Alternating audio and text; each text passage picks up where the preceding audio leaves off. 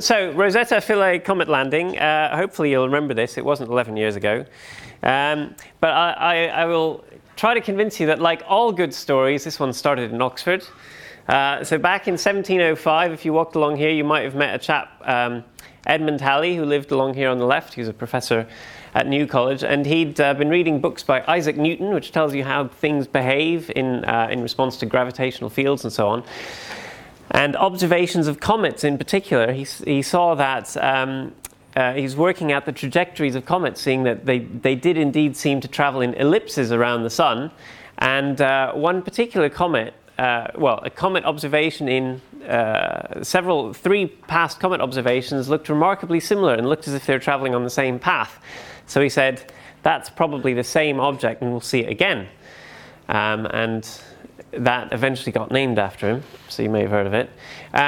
So this is showing where sort of Mars and Jupiter and Saturn are, and so this then is the elliptical orbit of Halley's comet, showing it goes very, very far out in the solar system indeed, right past Neptune, and it comes back every 76 years. So he'd seen data from these three observations and predicted, this was 1705 when he made this prediction, he predicted it would come back in 1758, 59, and it did indeed, and so that's largely what made him famous.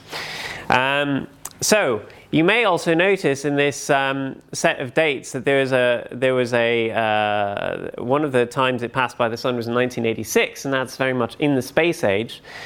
So a whole fleet of spacecraft was sent out to go visit it, including one from the European Space Agency called Giotto, and it managed to fly by this cometary core and take this rather startling picture. So this shows an object which is, I forget quite how big, but quite a few kilometers across, and it's losing lots of water. And so when you see a tail behind a comet in the sky, a lot of it's water which is being cooked off the cometary surface and blown out by heat and being driven away by the solar wind, and then you've also got a lot of dust coming out of it, and that's what these spacecraft flying past the comet could do. But they were all launched in a hurry, and they could fly past the comet at speeds of many thousands of kilometers per hour, so they could get a taste of what was in the tail of the comet, but they couldn't stay and really try to understand what was happening at the comet. So after digesting all the data from this, plans were hatched to go back and really do it properly and stay at the comet for some time, so to go into orbit around a comet. So you don't want to wait until 2061 to do that again at Halley's comet. So they found a short period comet, so one which doesn't go quite so far out in the solar system, one which is much closer in. And so this is eventually the one they picked, and they wanted one with a nice, easy to pronounce name. So they took everyone together, Churyumov-Gerasimenko. There you go. So after lots of studies and proposals, eventually they got a mission together. It got to the launch pad in 2004, so very shortly after the Beagle 2 landing, you'll note. And it launched, and then it started a very complicated series of swing-bys and everything so that it could get into the same kind of orbit as that as the comet, because if the comet's coming along like this, you don't just want to go to where you think it's going to be, because then you're going to be traveling completely different directions, and there's not much use at all. So you need to get this spacecraft into a very similar orbit, which means you need to get into a Jupiter craft-like orbit to get this thing onto a path, because at its furthest, it's about as far out as Jupiter. And so eventually, after 10 years of cruising around the solar system, finally it caught up with a comet, and that was in about August 2014.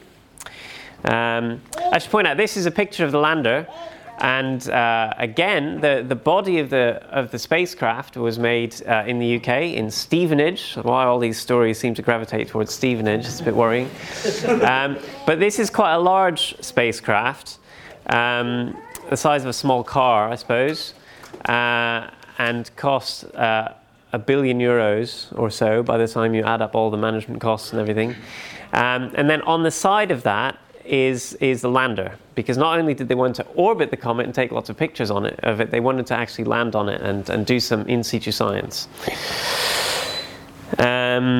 So when they finally got to the comet, they found it wasn't a nice spherical shape, which is what people had been using in their shape models and so on. We knew that comets aren't big enough to pull themselves through gravity into a spherical shape, but this surprised people even so.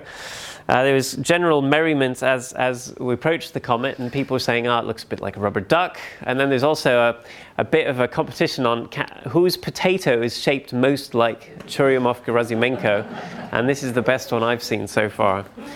So now you have to lose a lander on a potato, but that's another competition. So remember that comets have this streaming out of water and dust and so on. So first of all, it means you don't want to approach this comet when it's at its closest to the sun, which is when all the material will be streaming from it, because it can damage your spacecraft once you've spent lots of money getting there and lots of time getting there. So that's one of the reasons why they approach this comet when it's really quite far from the sun, 500 million kilometers from the sun, and everything's still quite cold and there's less material streaming from it. Even so, they approached it very carefully. This shows you the path they used approaching the comet. They approached it from the sunward direction so that the tail would be streaming out the other direction. And then they slowly approached it like this, and after a complicated series of maneuvers, ended up in this orbit. This is in August. And then they slowly decreased the altitude of the orbit, taking more and more images, deciding on landing sites. And then finally, on the 12th of November, they sent the signal to go, and the Philae lander separated. And again, here's another one of these pictures, which Chris will love, because it's one spacecraft from another spacecraft.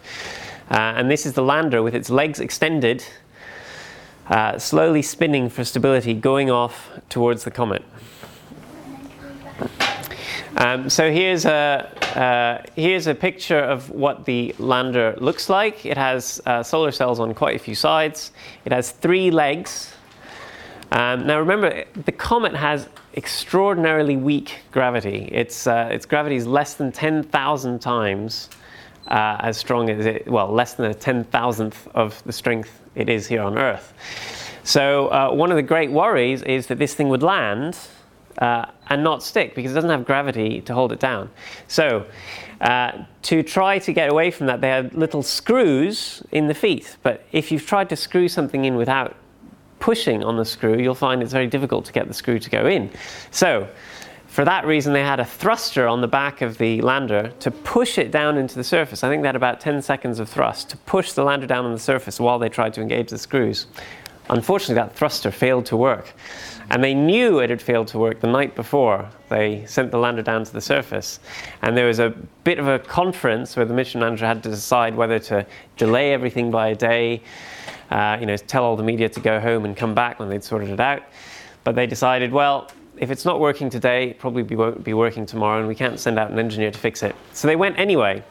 And they said there's always a backup. There's a harpoon system. So harpoons will fire into the ground. They have barbed harpoons so that it can hold on to the surface, so that we can hold on to this comet as it flies through the solar system. Unfortunately, it turns out that didn't work either. So you've probably heard this story before. Here are the descent images which Philae obtained on its way down. There are a few of these showing, as planned, a nice flat sort of dusty surface. This is exactly what they'd planned for and what the lander was designed for.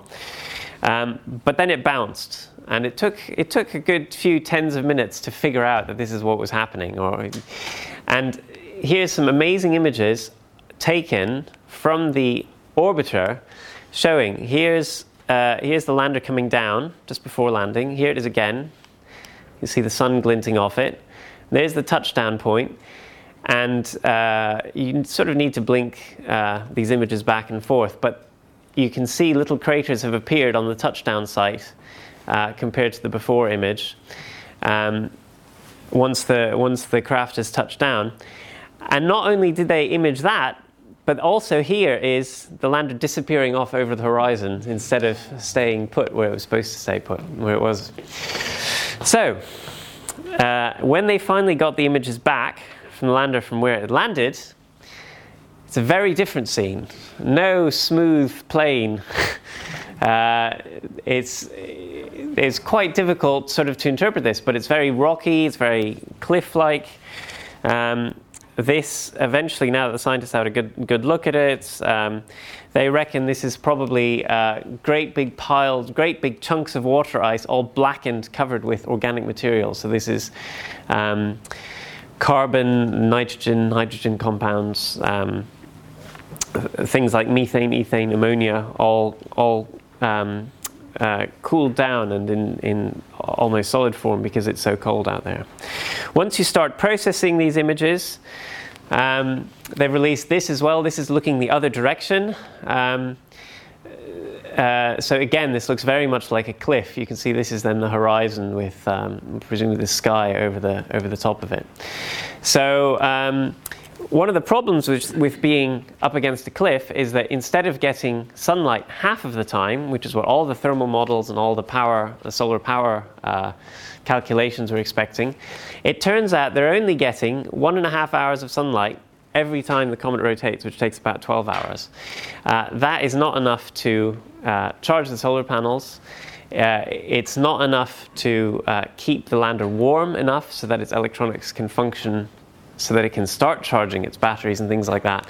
So it basically doesn't have any solar power. And because of that, it couldn't charge its batteries. It just could use what was in its batteries at the time when it landed, which was enough to last for a few days. Now, in those few days, they did run all of the instruments on board, including the drills and things, and they are looking closely at that data.